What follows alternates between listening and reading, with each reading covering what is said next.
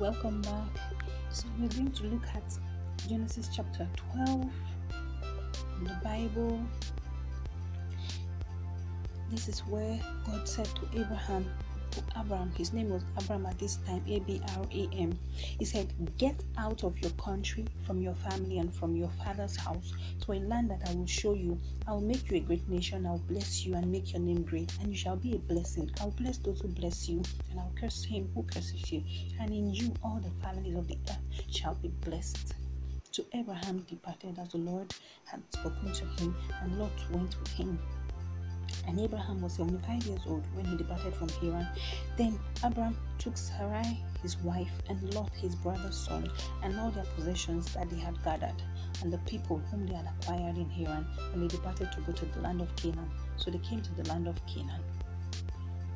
So we see from the word, what I draw out of here is that when God called Abram out, he didn't just say, "Follow me." He told him something. He said, "Get out of your country, from your family, and from your father's house, to a land that I will show you." And he told him what he was going to do with him. He told him the outcome. He told him where he was taking him to.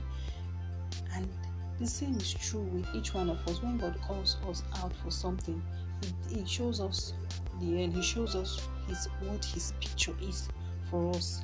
And we see, as we continue reading in the same chapter, how God appeared to Abraham again and told him that He was going to give him the land. When he had gotten to Canaan, God appeared to him in verse 7. Say, "Then the Lord appeared to Abraham and said, 'To your descendants I will give this land.' And there he built an altar to the Lord who had appeared to him. And he moved from there to the mountain east of Bethel, and he pitched his tent with Bethel on the west and Ai on the east. There he built an altar to the Lord and called on the name of the Lord." So Abraham journeyed, going on still toward the south. So God came again to tell him, So God came again to assure him, just in case Abraham was thinking, this journey, are you sure? Maybe I was hearing myself. God came again and assured him. And then in verse 10, then we see that there was a famine in the land. Abraham did not envisage this. What was he going to do? So he went to Egypt to dwell there. And then when he got to Egypt for some succor, when he got there, the king wanted Abraham's wife. But look at what God's word tells us in verse 17. It said, "But the Lord plagued Pharaoh and his house with great plagues because of Sarai, Abraham's wife. And Pharaoh called Abraham and said, 'What is this you have done to me? Why did you not tell me that she was your wife?' But he had taken her, and after he had taken her, he wanted Abraham's wife. But God, because of what he had done, strange things started happening. The sheep were no longer fruitful.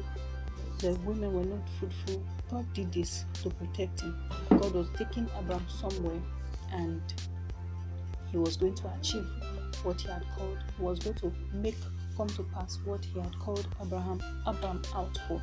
So when Pharaoh noticed this, he said, "What is this you have done to me? Why did you not tell me?" Well, it wasn't Abraham that did it. The only thing Abraham did was he didn't give out the true, complete identity of his wife, because he had told Sarai that she should not say she was his wife, but that she was his sister. So we see God protecting Abraham here, and the journey continues. So what's the juice in this? What's the sweetness in this? What's the encouragement in this? Encouragement is that if God has called you to something, for example, you are now a believer, God has called you out of darkness into His marvelous light. He has not called you to His marvelous light so you'll be redundant, so you'll be, so just be there and just exist. No, He has called you into something. He has called you into glory. The Bible says that we are a royal priesthood, the holy nation, people set apart to show forth His praise. We are peculiar people. I'm paraphrasing now. So be encouraged. God, who has called you from your life of sin, before you're saved, to who you are now, He is interested in your good. He says, I wish above all things that you prosper and be in health, even as your soul prospers. So be encouraged. God loves you. He's taking you somewhere. Don't give up. Look to Him. Look at His character, and be reminded that God is faithful. As He was with Abraham, He is much more with you. But in the person of Christ, He is now within you as a believer in Christ Jesus. And if you have not put your trust in Jesus, you are not left out. He's still calling you, just as He called Abraham and said, get out of your country, from your family and from your father's house, to a land that I will show you. Now, the land that He wants to show you is very clear. It's a land of light. It's a kingdom. It's His kingdom. It's the kingdom of His dear Son, and He's calling out of your life of emptiness, because there's a void in every man born of Adam and Eve, every descendant of Adam, everyone, even a baby that is just born today, when he begins to experience life and is getting to the age of realization and accountability, he will start to feel a void that his mother cannot feel, his father cannot feel, no one can feel except God in the person of Jesus Christ. So God is calling you today to come out of your family, come out of the opinion of others, of what other people think, and make a decision to place your faith in Christ Jesus and follow Him. There's a land He wants to take us to. Here on earth, His desire for us is beauty, glory, strength, every good thing you can think of that is godly and glorifying to Him is what He wants for us. Is it riches? That's what He wants. But I'm not telling you now to put your faith in Him because you want to be rich. I'm telling you, put your faith in Him because there's an emptiness in every heart that He alone can fill. He will make life meaningful for you. He will make life, enjoyable for you. Even in the down moments where you feel, oh, what's all this? I thought I came to Christ. Oh, why is my life like this? Even at such times, He remains the hope and anchor in. He will remain the hope and anchor in your soul. He is in mine. I've experienced terrible days, but His love in my heart is undeniable, and there's no one else like Him. He can be same for you. So He's calling you to come out of your country, whatever that represents. Maybe it's a career in that it's not. It's not the career.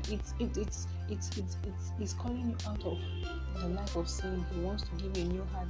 The Bible says that if any man be in Christ, he is a new creature. All things are passed away. Behold, all things have become new. The Bible also says in John 3:16 that God so loved the world that He gave His only begotten Son, that whosoever believes in Him should not perish but have everlasting life. So God wants to dwell in you. This is His character. When He starts with you, He will not abandon you. When He starts with you, that thing for which He has called you to is specifically just designed for you. Something for each one of us is unique. He will bring it to pass, and He will not just bring it to pass in it. He's going to make it count for you in eternity. So make a decision today. He loves you. Thank you for listening. So if you want to put your trust in Christ, you just say this prayer after me. I'll say it in your own words. Say, Lord Jesus, I come to you today to put my trust in you. I believe that you died for me and that you want to dwell in me and make me your abode. I believe that you want to take me out of darkness and put me in your kingdom, in the kingdom of your dear Son, the kingdom of light. I put my trust in Jesus right now. I remove my trust from myself, from my career, from my money, from my family, and I put it in you. I say, Jesus, save me from sin. Fill the void in my heart, Fill the hole in my soul. Fill me with you. Fill me up. I receive your eternal salvation, and I receive grace to follow you onward. In Jesus' name. Thank you, Lord, for saving me. Thank you in Jesus' name. The Lord bless and keep you. The Lord protect you. The Lord give you godly influence, godly acquaintances that will help you in your walk with Christ. In Jesus' name. Amen.